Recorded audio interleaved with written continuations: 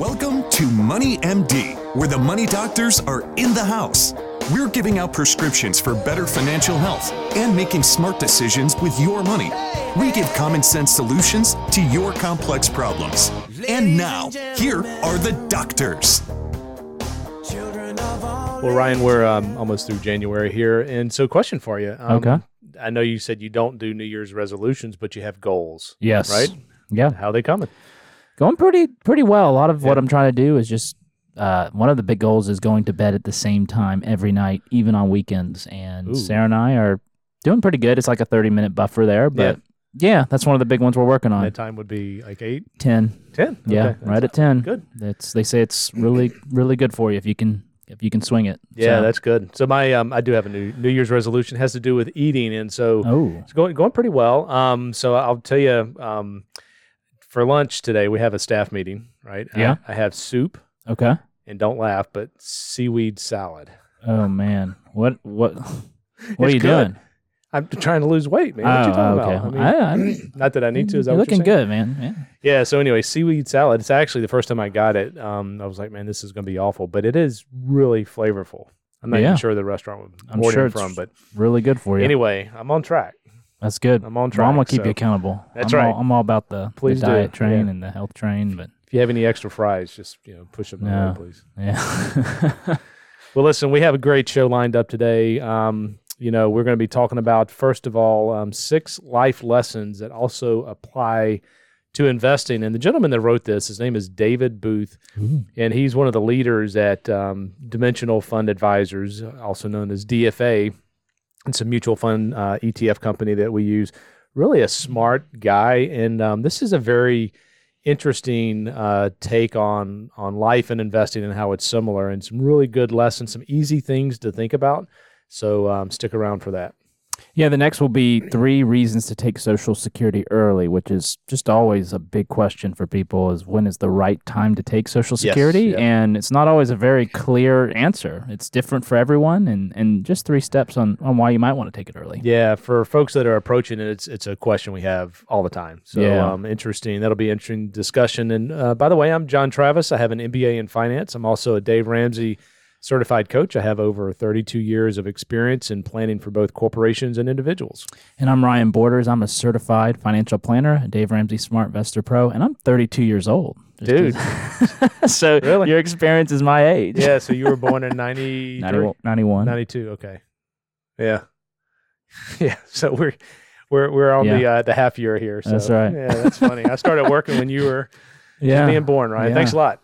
Sorry, I just Telling want to my throw age a that little out bit, there. man. Yeah. I appreciate that. So, but we have a great show lined up today. We do have the show up every Friday morning. You can also go to our website, moneymd.net, or iTunes to download it and listen to it at any point. Go to our website, moneymd.net. We have a prescription of the week every week. I think I'm doing that this week. So we're going to start off the show with the financial fact of the week. Yes. Well, can money buy happiness? Can you buy happiness? So the price tag to be happy is an average of $1.2 million. Having that amount of money means you're happy, which I think is up for debate. While the average Gen Z American says they would take about $488,000. So the younger generation's willing to have less, to make them happy. But the average millennial, which is that's the generation I fall into, would need more than 3 times that. They say 1.7 million. So it sounds like as people get older, they think they need more to be happy. So that's an interesting financial fact. I don't agree with that. I don't think money, having money to pay bills and do some life with is important. But gosh, I have clients that have way less than that are the happiest people I know. And they don't get their money and their worth from the bank account. Basically. So got to be careful with that. Yeah, I don't. Yeah, it's a good financial fact. I don't like it because just people focus on that way too much. Obviously, you need to have enough to cover your expenses, and so you're not stressed. And you know what is interesting? Like if you have 100,000, your goal is to have 200, and when you get to 200, it's like I've got to have 500. If I was 500, I'd feel better. Yeah. And then when you get to 500, I've got to have 750. So that number always moves, and you'll never be satisfied. So again, you want to be a good steward of what God's given you and Yeah. and make wise decisions with it, but don't let that define who you are. Absolutely. So very good financial fact, good discussion. Sorry for my coughing spell. No worries. No Yeah, worries. I'm just getting excited. Everybody's sick these days. Getting excited about that seaweed salad. So, we're going to start off talking about the 6 life lessons that also apply to investing. And no matter how familiar you are with investing, you've navigated a lot of uncertainty. You've weighed risk and rewards and made careful, trade-off decisions. You've tackled, challenges of life as well, and which also happen to be the central challenges of investing. There's a parallel between the two. So having a good investment experience is more than just returns. It's also how you feel along the journey. Investing should help you live better, a more fulfilling life. And by integrating our life and investment philosophies, we can see that money. We can see money as a tool that empowers our plans rather than just a goal in and of itself. I think it's really powerful as if you view money as a tool to meet the goals. And so here are 6 principles that can help us with life and investing. And the first one is uncertainty a lot of times creates opportunity. And so uncertainty obviously is uncomfortable, but without it, many times there would be no opportunity. So when we decide to move to a new city or maybe change career paths, we don't know exactly how that's going to happen or work out yet. These experiences help us grow and also change our lives. Yeah, profit and prosper with the best of expert advice on investing, taxes, think retirement and personal finance, and more, straight to your email. When we invest, returns are compensation for taking on uncertainty. So without risk, there would be no reward. But there's also a risk in not investing. A lot of people forget about this. If your money doesn't grow over time, it won't go as far in the future. So there is a risk to that whenever you do things like stay out of the markets, etc. This approach to life and investing guides us through uncertain times and helps refocus our attention on opportunities ahead. Yeah, uncertainty does create opportunities both in life and investing. Also, another one of the 6 is plan. Don't try to predict. I mean, none of us have a crystal ball. So we develop strategies to help maintain and manage an uncertain future. And so we apply to a list of potential colleges, not just our first choice. We pack more than that than we think we need to get to the airport 3 hours early. So we have some uncertainty there. And we also wear life jackets on boats, even though we know how to swim. So investing is just like life. We make plans that account for a broad range of possible outcomes. And this way, we can feel empowered by the unknown instead of just being paralyzed by it. So research has shown that stock returns are not predictable. No one can predict them consistently. That's why it's best to focus on planning for what can happen than trying to predict what will happen. And so the good news is we don't need to be able to pick stocks to have a good investment experience. Over the past century, if you look at the S&P 500 annual returns, it's averaged about 10%.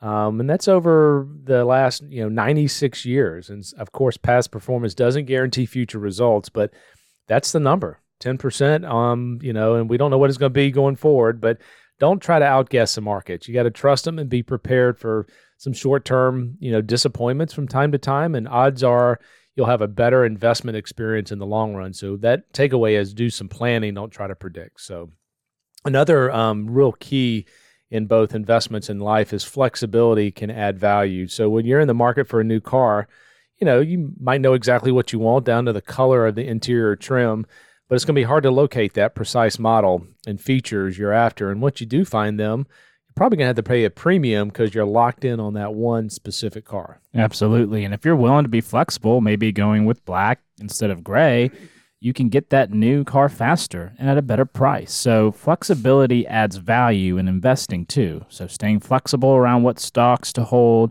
and when to trade can give you an advantage. While index funds are a solid low-cost solution for many investors, they are forced to trade on certain days to track their index. A lot of people don't realize that. Mm-hmm. The funds may not get the best price on the securities they hold, resulting in investors leaving returns on the table. So you got to be very careful about that. Yeah, so flexibility is good. And so also harness the power of compounding. Even the small, seemingly inconsequential decisions that we make have a big impact over time. And so whether we're training for a marathon or maybe learning a foreign language, each step moves you closer towards that goal, kind of like eating seaweed salad. Right? It's a small sacrifice, but I'm doing it. So the same is true for investing. So 10% return on your investment each year. Again, similar to the stock market's historical annualized average, would double your money every 7 years. It's an amazing stat. Yeah, Think about it. So starting early can help an investor make up for not having a lot of money to invest right away. So in both life and investing, compounding is a very powerful force. So many people feel they don't have enough money to invest, but even small savings can really help prepare you to cross the finish line. Yeah, and the next is control what you can control. So much in life is out of our control, whether it's the weather or the fate of our favorite sports teams. I'm preaching to both of us here. However, we can take charge of how we prepare for and react to life's curveballs, which is just a great lesson in life in general. We may not need an umbrella every day, but it comes in handy when the uncontrollable happens. So when it comes to investing, you can't control the ups and downs of the market. What you can control is how much you save, the risk you take on, and the guidance and research you seek in putting together an investment plan that is right for you. The future is uncertain, but the quality of your decisions doesn't have to be. When you make informed choices, you have the satisfaction of knowing you did everything within your control, even if things didn't work out exactly the way you hoped. So I really like that.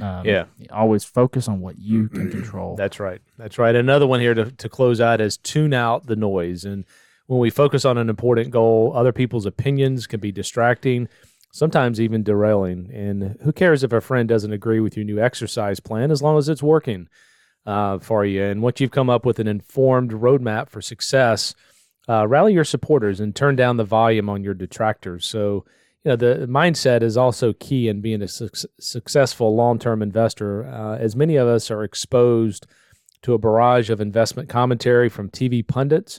They're shouting predictions to friends, touting the next big investment. There are things that are being pushed daily out there, and sometimes it's tempting to be attracted to that. So, things that seem to be too good to be true usually are, and yielding to our fear of missing out can exact a deep price in the form of lower returns over a lifetime. So we all know that markets rise and fall over time, so we can certainly be disappointed by downturns. I mean, 2022 was a great example, but we shouldn't be surprised by them. The data says about 25% or about 1 out of every 4 years, the market's going to be down. It's going to be negative. And so, making sure you plan for that and, reacting emotionally to market volatility likely is going to be more detrimental to your portfolio performance than the drawdown itself. So I think the key is turn out the noise. One way to do that is through planning. We spend a lot of time on planning. So it's important to know that, build in those negative years, control what you can control. This is a great conversation because a lot of times our emotions,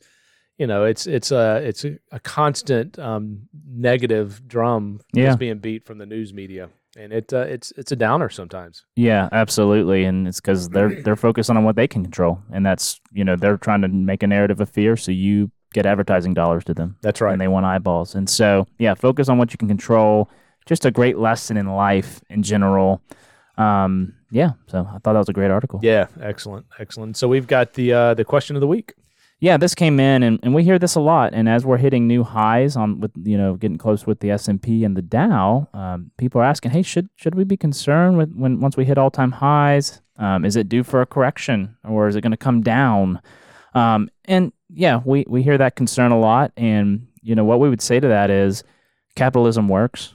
These companies are always trying to become more profitable, to improve, and as they do that, they become more valuable, and that's why we see all-time highs within these indexes. And so, the market doesn't just work based off of now that it's hit a peak, it's going down. It goes down when things happen like economic conditions and things like that. And that's going to happen again. It is going to come down, but we don't make a decision based off of just because it hit a new high. Yeah, and it's interesting. The Dow Jones, it's only 30 stocks. I mean, it's such a small window, and then the S&P's 500 stocks. Yeah, I mean, very international, is a different market that you likely should be invested in, small stocks. Well, yeah, and not only with that is such a small window, and people view that as the market. Yeah, I know. It's not. And the majority of the driving S&P 500 is only like 7 stocks. Like, does the majority of the work for it. Yeah, and that's dangerous. Dangerous. Yeah. So the takeaway is no, don't be concerned. I mean, the markets do this. They bounce up and down.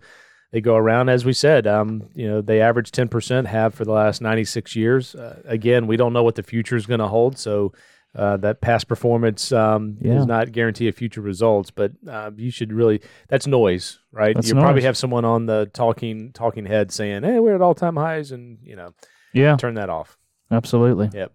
All righty, so we got going on to our next conversation about Social Security. And Ryan, this is for folks that are going into retirement. Such an important topic, and it's amazing. People think Social Security is very easy and simple. Yeah. It's not. It's very, very detailed. There's thousands of pages in the Social Security Code. Yes, there is. And so we're going to really walk through 3 reasons if you should take it early, because you typically hear people say, hey, no, you need to wait. It's better to wait. But that's not always the case, and we want people to feel comfortable with this decision, and that's why it's good to work with planners, look at that financial plan, see what makes sense for you. So yeah, conventional wisdom holds that retirees are financially better off by delaying their Social Security benefit. But, some people, it might not make sense for them. You can receive your full benefit once you reach a full retirement age. That's around 66 or 67, depending on the year you were born. And we always hear that age 70, you get that additional 8% all the way to age 70 is that golden age for those who want to maximize that benefit. But, you can start as early as 62. And, that means it's a much smaller payout for you. The math is complex and it's a big haircut for you. But, once again, and like we said, we're going to walk through why it might make sense for you. So yeah, it is a big decision, and we're going to kind of talk through it. So the first reason why you might want to take it early is to pay the bills in cases of like declining health. Mm-hmm. Maybe your health is not in a good place, and this income can really help you. So many people who plan to work until full retirement age fail to reach that goal. A 2023 study by the Employee Benefit Research Institute shows that 35% of people surveyed said they retired early because of the health problems or disability, while 38% said it was to care for a spouse or a family member. So it's not just you, it's those in your household. So one advisor in this article, and this article comes from the Wall Street Journal, by the way, which I love to read, says he worked with one such couple. The husband had to stop working when he had a stroke at age 62. And his 59-year-old wife had to quit her job to care for him. So life happens. Mm-hmm. Yeah, so taking Social Security can be early, can be an option for individuals who have health problems, or maybe they have someone in a family member who is sick, but maybe they're not able to get Social Security disability insurance. So certainly health is a factor. There obviously could be some tax implications if the individual continues to work, and the benefit amount can be reduced based on the salary. So, up until full retirement age, if you make over a certain amount of money, it's about $20,000. They can claw back some of that. It doesn't mean you lose that. There's a little misconception out there. It doesn't mean you lose that Social Security money. They basically add it on back at age 67. So, but that is a factor in deciding. So in addition, if individuals with health problems have employer-sponsored health care and they quit working, they'll need to find alternative health insurance since Medicare doesn't kick in until the age of 65. So options include going maybe on a spouse's plan or maybe shopping for coverage on the healthcare exchanges. So couples need to look at the whole picture and compare what they're gaining in terms of Social Security benefits with what they're potentially losing in additional income or health insurance benefits. Yeah, the decision to take Social Security early can be more complicated if the higher earning spouse is ill. When a higher earning spouse claims the benefit early, it will permanently reduce any survivor benefit for the partner. In that case, couples can look at other claiming strategies. One idea, if neither spouse is claimed and both are over 62, have the lower earning spouse take the benefit to preserve the higher earning spouse's benefit. So there's ways to plan for this. Family health history is another factor to consider. There is little sense in delaying if because of your health or genetics you think there's a good chance that you're going to die relatively young. So not a fun thing to talk about, but something to think about. There's also maybe little sense of to wait past full retirement age if a survivor survivor benefits aren't necessary for a spouse. So the break-even age, or how long a person needs to live to have made delaying Social Security payments until age 70 a better financial option than claiming early, is close to 85 years old for most people. So if you think you're going to make it 85, it might make sense to delay. Yeah, we always tell people if we knew when you were going to pass away, we could tell you the exact right answer. Because I mean, if you have longevity in your family, then maybe waiting is a reason. But if you don't, like we talked about a minute ago, the health piece of it, taking it earlier. And sometimes you have clients take Social Security early, rather than work or even sell assets to fund long-term care insurance. And while another, uses it to buy expensive medication, in their lifetime. So a lot of different reasons. Another one here that we see is to fund a cash flow shortfall. And early payouts can help when there are shortfalls between the income and expenses. And that's reasonably, a reasonable time to take it. So when retirees need better cash flow, but are trying to delay Social Security, they often end up relying heavily on their investment portfolios. It can be tough to watch that balance drop when there's another income option available out there. And so, indeed, while delaying, made more sense a few years ago, when the near interest rates meant there was really less incentive to hold on to cash, the equation has changed. Now the interest rates are higher. Fixed income allocations may produce more significant returns in a portfolio. So taking payouts now and using them to help fund the cash flow shortfalls means your savings in the portfolio can stay intact, compounding and growing over time. Now, obviously, that all depends on how the markets do, so that makes some people nervous, but that is a reason to do. Yeah, and right now you can earn 5% on cash with a money market. The higher the return you expect to earn in the market, the more claiming early can make sense. Once again, we can't predict anything, but that's something to think about. All right, the third and final, and really this is kind of simple. It's to fund wants instead of needs. Sometimes that makes sense. Retirees who are lucky enough to have their expenses covered by other means can take the different view towards claiming Social Security early. So you're focusing more on your wants instead of your needs, which is a nice place to be, and it's not for everybody. So single retirees with no dependents, for example, can complete a straightforward analysis balancing the risk-reward of when to claim. If you're single, it's a matter of what are your other resources. You're not harming anyone else by taking it early, if it's just you. Unless there's a chance you might remarry or something like that, you want to keep that in mind. Yeah, so even for married couples, claiming Social Security early can be a funding tool for lifestyle goals. If you want to do additional travel, a lot of times we see, the main reasons why people take it early are the cash flow, they need it. Yeah. Sometimes they want to do additional traveling, but health always plays a factor into it as well. So it really depends. It's a personal discussion with our clients on what they value, and there's certainly a few caveats. Before claiming Social Security early, individuals should be confident they won't return to full-time work. So if you're going to continue to work, just delay the Social Security piece of it. It increases 8% a year. And once payments start, retirees have only a year to change their minds. And if they do, they have to pay it back. You can actually reverse that decision. And obviously, there's some tax implications there as well. So taking the benefits on top of a salary could push you into a higher tax bracket. If you haven't already reached full retirement age, it also could reduce your benefit temporarily, even if you only work part-time. So there are some thresholds associated with it. Yeah, and retirees under full retirement age who opt for part-time employment and take Social Security are subject to earnings limitations, which kick in at $21,400 for every $2 a person earns from a W-2 self-employment wages over the limit. So the Social Security benefit will be reduced by $1 until reaching full retirement age. So income from pensions, investment income, or dividends aren't subject to this limitation. So you just want to make sure you have a plan in place before you make these decisions. Make sure you understand it all. It's good to work with an advisor, whoever that is in your life. And and it's always a personal decision. There's no one answer. It just depends on your specific situation.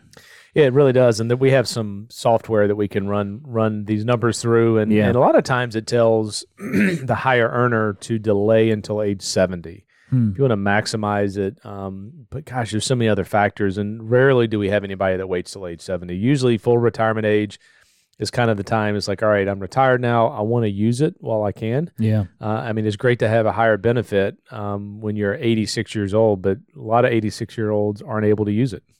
Absolutely. That's what it boils down to. So we're having a balance of making sure you cover yourself now and also in the future as well. So such a hard answer to give. That's what I always. It's like there is because we can't predict life. You know, so Yeah, sometimes there's some clear decisions, but most of the Yeah. time you have to kind of talk through different scenarios, and Yeah. the client chooses what they feel more comfortable with. Quite frankly, so Absolutely.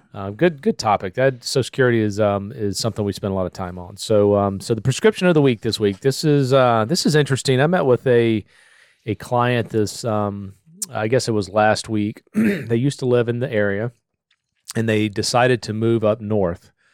Up into the Great White North to be close to family. But they were scared to be up there, and they had talked about maybe buying a beach house. And so, buying a second home down on the coast somewhere where it was warm that they could come in winter.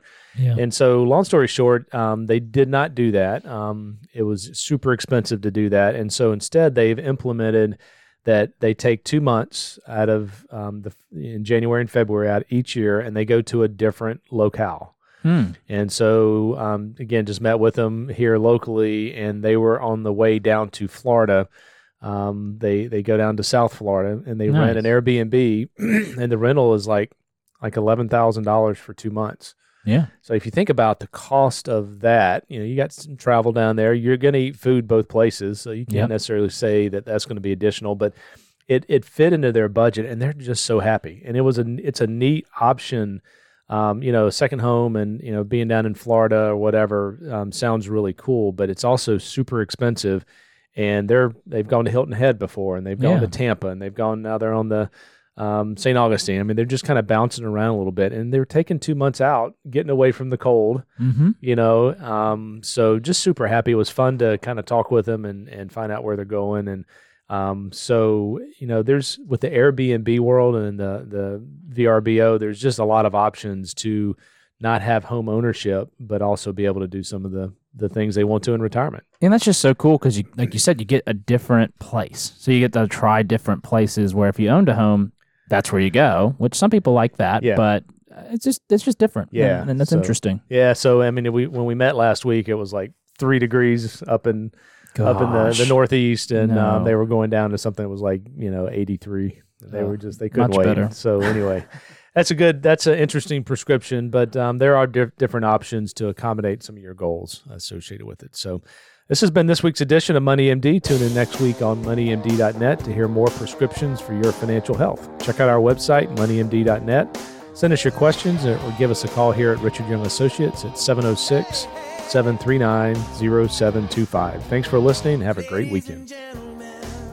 Material in this program is intended for general information only and should not be taken as specific investment, tax, or legal advice. None of the information contained in this broadcast is intended by the host to be a solicitation for the purchase or sale of any security. All hosts are representatives of Richard Young Associates, a registered investment advisor.